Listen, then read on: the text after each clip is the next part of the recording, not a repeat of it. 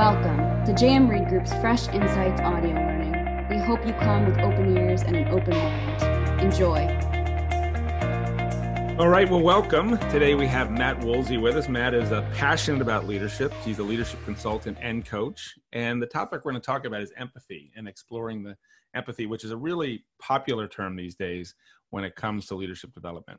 So to get started, Matt, how do you define empathy?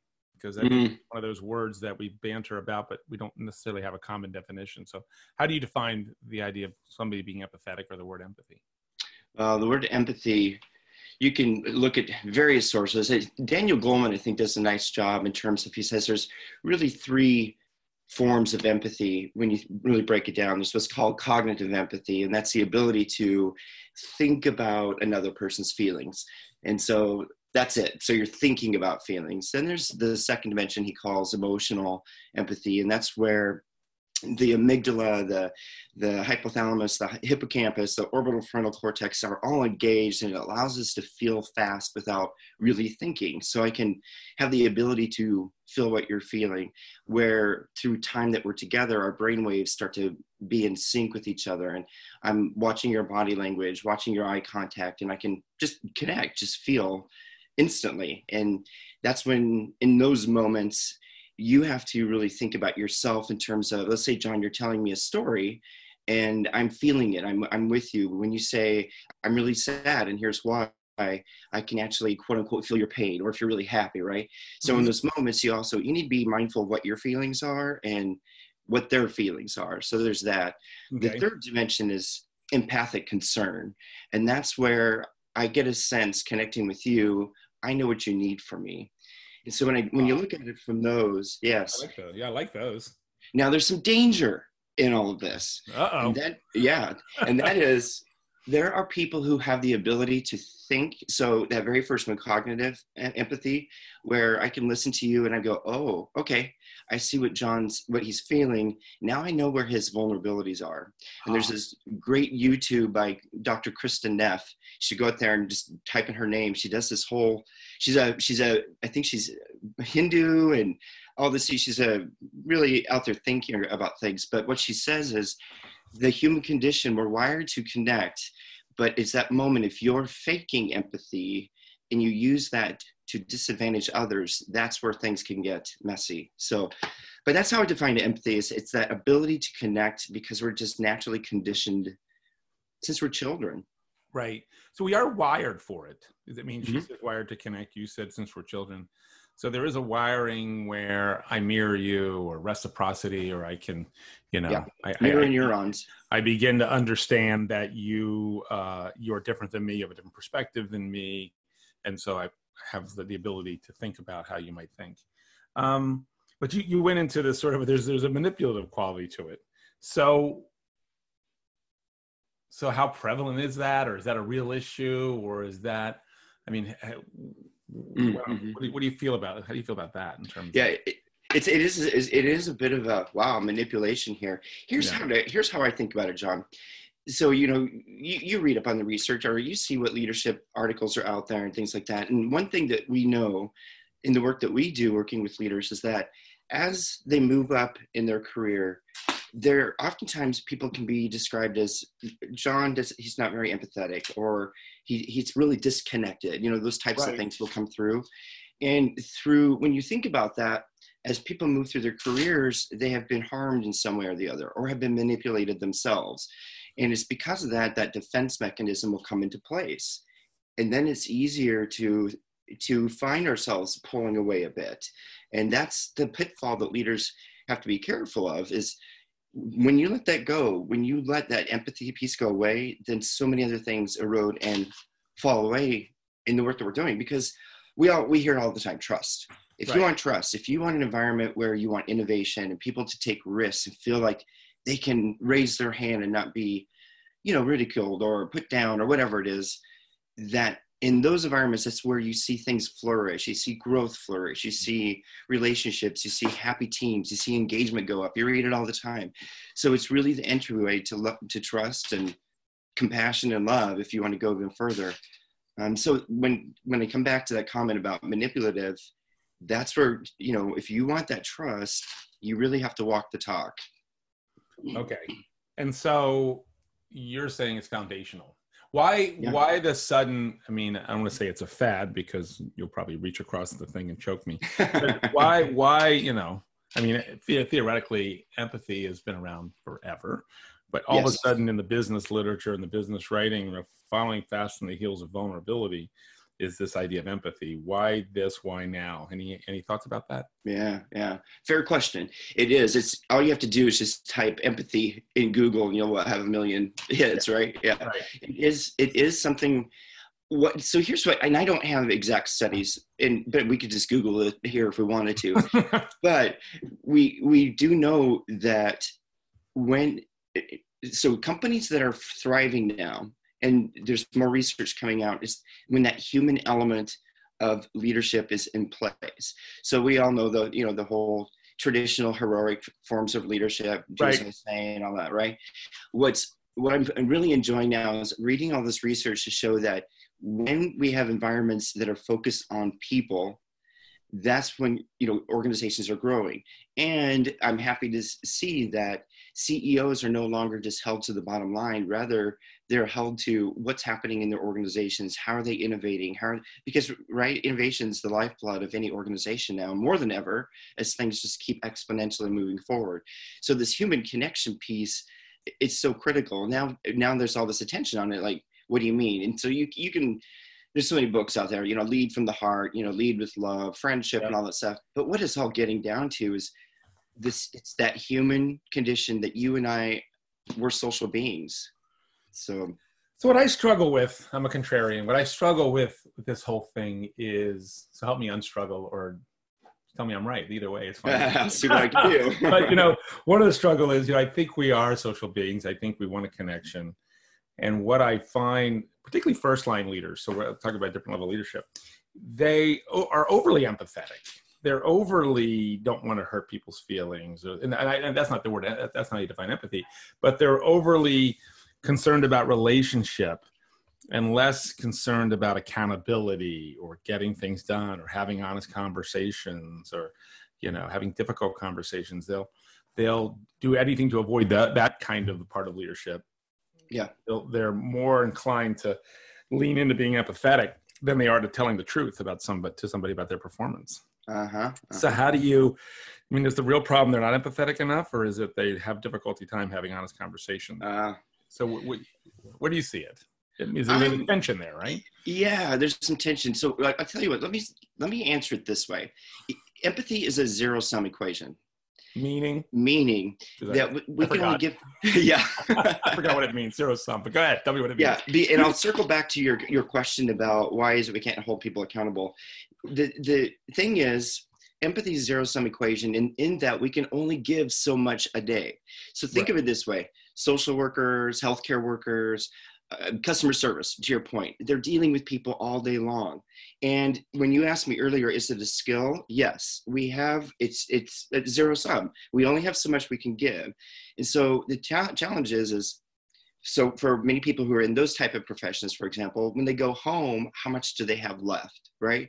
So at the end of the day, I hate that phrase, at the end of the day, what you have to do is step back and say, where am I putting my efforts forward in terms of empathy? Because it requires time. You have to stop.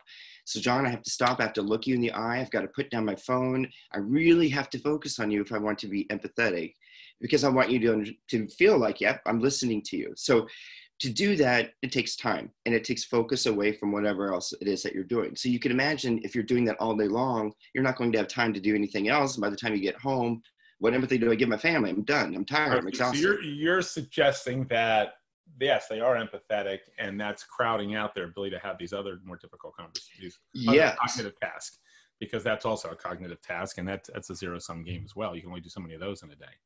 Right. There's that at play. There's that humanism. Then there's the other piece that says, okay, I've got these people who trust me and I trust them. And so I'm going to do everything to make sure those relationships are preserved. But, for other people who are outside their circle, they might be more willing to speak up. But that's to get back to your earlier question. Why is it that people are not willing to sometimes confront bad behavior, if you will. It's because they've got the trust already there. Let's just keep it, not rock the boat, because I don't have all day to be empathetic, if you will. Right.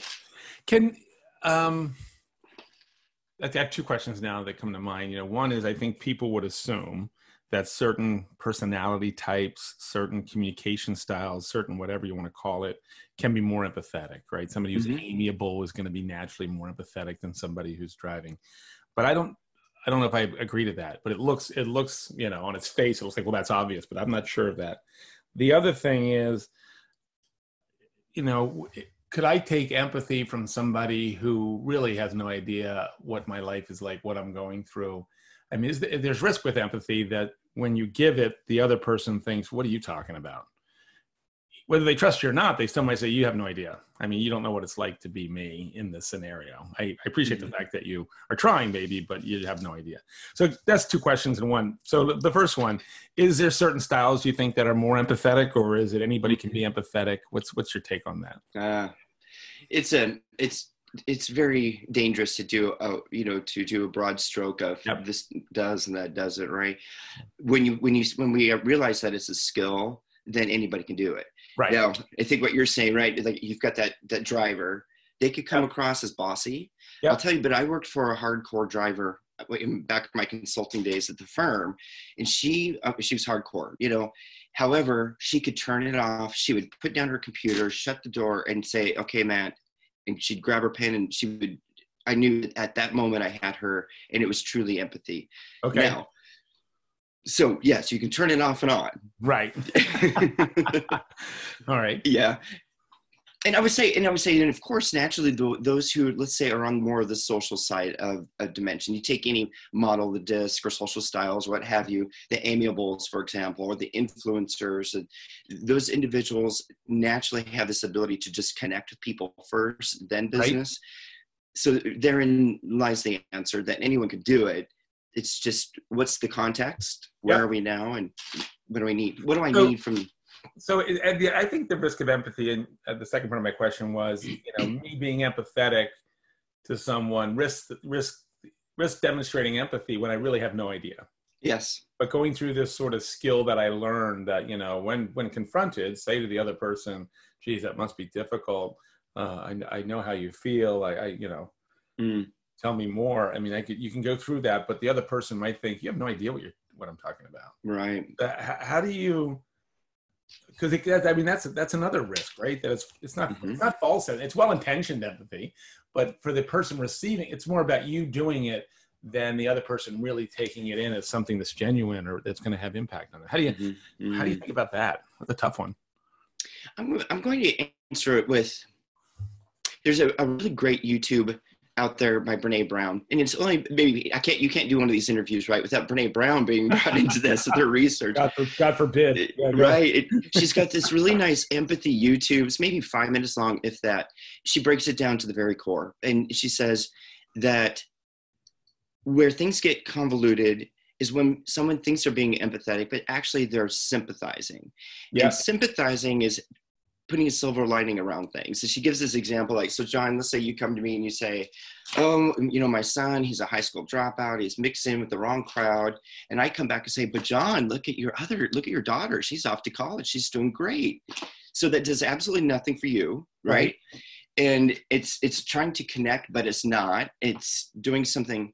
So ultimately, and Brene, because she does all this research on shame and fear and all those things, if I trust you, John, all I need for you to say is I'm here. And for you to say to me, wow, thank you for feeling like you could come to me and feel safe. And I appreciate that. I feel honored. But if I say to you, wow, that's really got to be hard, to have a teenage son like that. That's got to be tough. That's not, is that empathy or is that sympathy? Because that to me is sympathy. I'm sympathizing with the idea that you have this kid, but I'm not feeling it as you. I'm not saying, wow, if I was going through that, I'd feel the same way, or I'm not layering myself in there. That's where it gets kind of tricky. It's always gotten tricky for me. So if I say to you, hey, that's got to be really hard. I understand. I mean, I can see you're in pain. Is that empathy, or in your mind, or is that not empathy? In my mind, it tells me that you're paying attention to me and you're not giving me advice. And I think that's the line. Now, if I trust you because the empathy is strong, I may ask you then, so John, man, I mean, I just painted this picture for you and I'm really struggling. What do you think? Right. Yeah. As you know, Matt, I'm a cancer survivor. And when I was going through cancer, some people would be like, geez, I know how you feel. And I'd be like, you have no idea how I feel. Like my mother had cancer. Well, not my mother, but my best friend's mother had cancer. I'm like, well, okay, but how old were you? And you're not me, a father of 4, and you're not, I mean, you don't know what it's like. No, so I don't tell me you know what it's like. Just tell me, wow, it's got to suck. That would be nice. Yeah. And how you doing and how you feeling. And that's empathy. Yeah, that part's empathy. That I liked. I never liked because I think there's a tendency sometimes to put ourselves in the narrative. Yes. Because we're egocentric. Yes. It's like, Matt, you're going through that. Wow, I've gone through something similar. And now how did I get in this story? you just diminished me. I just wrote myself as a character now in your story. Yes. That's sort of why. But I think that's when it starts to border on minimizing it. It starts to border on a true lack of respect for the other person and what they're going through. Yes. When you do that kind of thing. All right. So there's a great HBO article about too much empathy that people can't do. So are you familiar with that article and sort of the risk of somebody being just overly empathetic? Yes. Mm-hmm. So what do you see as those risks for our people listening in if somebody's too empathetic? As a leader, we'll talk about. Yeah. Well, as a leader, if you're too empathetic, it'll cloud your thinking. It clouds it really, I think, ties back to what you were talking about earlier too, is it will hold us back from giving real feedback, having honest conversations. Too much empathy, it can cloud your judgment. Yeah. There's a great thing, and I don't know at the end if you're going to ask me some tips and tricks on how to I will, because that's the question I did not ask earlier that somebody said, you should be asking this question. I'm like, oh yeah, that's a good question. I've learned the tips or tricks, techniques, whatever they are question. Go ahead. You're saying, go ahead. What you're saying? It's that when we're too empathetic, we're not able to step back and objectively look at what it is that we're supposed to be doing as well. Because ultimately, we still have roles to play. But I don't know that I've heard of too many leaders being overly empathetic. If anything, it's the contrary to that. So I think that's what it is. It muddles relationships. Okay. And there is, I'm just curious, are we empathy-seeking machines? Do we seek empathy? I don't know that we are. Huh? Yeah, are we? Yeah, I mean, so John, think of it this way. Like when you look at a parent, they're brand new parents, their little baby starts crying. What do? They just naturally grab the baby. They just want to console and hug and love, right? Right. And as young creatures, that's how most of us begin our lives. And then you transfer that to the workplace. And so we're at work, and in walks a colleague of ours with a brand new baby. What do all of us humans do in the room? All our eyes go towards the baby. Right. We're focused. So to answer your question, yes. Unfortunately, we start to tamp it down because of have been having bad relationships in the past, and out of protection for ourselves. Okay, so we put up our armor, we put up our thing, and so again, when somebody reaches to us for empathy, that's a powerful thing because they're letting that shield down. Mm-hmm. Absolutely. And if I'm too vulnerable, that's also a dangerous thing, right? If you're the leader and you're way too vulnerable. Yeah. Then that sets you up. So it is a balancing act. So. Yeah. And so tips or technique, you brought it up. So what are some tips for people who, want to be more empathetic? They want to build this capability within themselves. First things first, you know what? My phone's in the other room. Put that phone down. Turn it off. Okay. Put it down. I thought you're a good actor. I thought, oh my God, his phone's in the other room. He's got it on his phone. Okay. Right. So first, be present. I mean, come on. That piece of technology has completely distracted us and has created this largesse of space between us and others and making that human connection. So that's the first one. It's easy. Right. Now, the second one is eye contact. You have to stop. You have to look at the person, really be in the moment. We hear that phrase, be in the moment. Absolutely true. We've got to do that. Look at them and listen with intent and curiosity. And so turn off any forms of judgment you have in your head. And as someone asks or says things, ask questions out of curiosity and be in that place. Invite other people make yourself vulnerable, I guess is what I'm going to say, is ask for feedback from your peers, from people who report to you, from your boss. And if you have a hard time getting people from underneath you giving you feedback, find a way to get that to you, whether it's partner up with someone. Hey, John, would you go out and interview my team? I really want to understand how my leadership style is coming across, that sort of thing. Nice. But, invite other people into it. The other thing is you have to do a self-inventory of yourself. So are you walking the walk? Are you asking for privileges? So I have to bring this up because as people move up, it's easy. Oh, come on, John, I'm a manager. Can you squeak me in? Can you get me a little extra? So do you ask for privileges?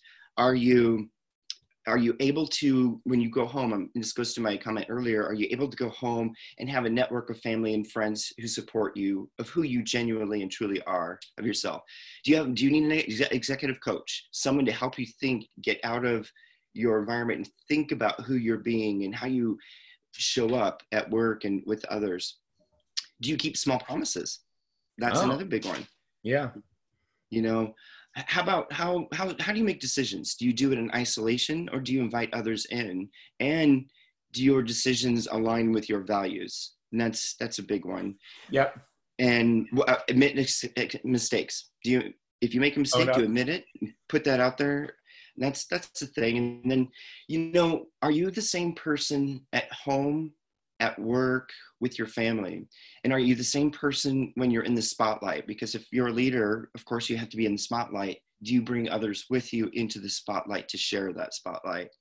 All those things you keep asking yourself. And then finally, my last tip is to take a break from people. Take a break. You have to recharge.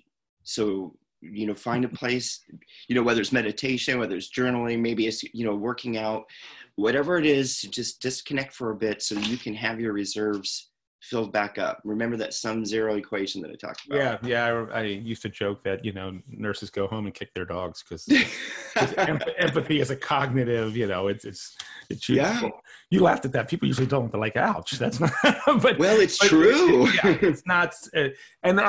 And I like the idea too. It's got to be genuine, right? Because eventually people see through. Yes. You're not that clever. That you always ask leaders, do you know when you're being manipulated? And most people say yes, that they feel they know. And then I ask, but you think you're going to manipulate people into believing you're empathetic? I had a boss once who they sent him to charm school. That's what we called it. But they sent him to like how to be a human school. And he came back and he called the 2 lieutenants in, of which I was one. And after the meeting where he put the whole team in, and he said, look, I've been away and I've gotten my head clear and I want to be a great leader and I care about your feedback and, all the things you just said, I'm going to deliver on my small promises and I'm going to really have balance and just, give me feedback. I need it to grow. I need it to be better. And they all left. And then he said to me and the other guy, he said, you know what I learned in the thing I went to? And I'm like, what'd you learn? He said, I learned you don't really have to change. You just have to convince people you have. And I'm like, oh. There you go. So he was using empathy as a technique to advance his career. Yep. And to save his job. But he wasn't using empathy. His intent wasn't to get to know people better, to become a better human himself, to make better, deeper connections, to increase employee engagement. It was all sort of a survival technique that he thought he had to put a show on. Yeah. He was gone in a year because it doesn't work. No. You and I talked a lot. We talk a lot about trust, right? With whoever our clients are.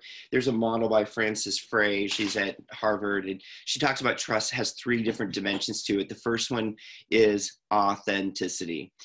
I think the first one she said is rigorous logic. That if your logic is solid, it's rigorous, and you're smart, and you know what you're talking about, people connect. She's like, now, if your logic is a little shaky, I can't help you there. But so you got to have that. The second one is authenticity, because what you just said, in a nanosecond, I can tell if you're being real or not, if you're the real deal. And here's how people can detect that you aren't. Often people who are not in the in crowd.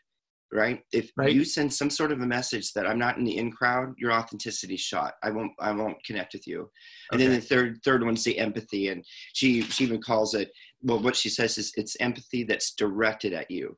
So it's fully me and John. I'm connecting with you. It's direct. It's not. It's not about me. Yeah, the authenticity thing, funny, it's a story for another day, but there was a gentleman we both knew back in the day at one of our clients, and he was only interested in networking with those people who he thought could help him. And if he saw me once, and he thought I was somebody important to him.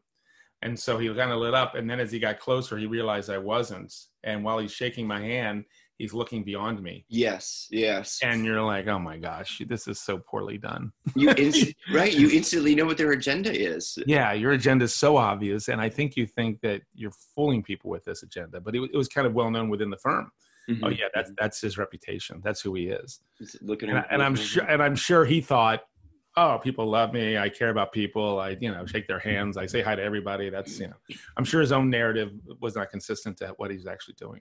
Mm-hmm. Well, I want to thank you. It's always a pleasure to talk to you. I get smarter, and I don't know if I'm going to be more empathetic, Matt. It's a thing you have to work on, right? It's not something you can say, okay, empathy, check that box. I'm done. I don't have to worry about being empathetic anymore.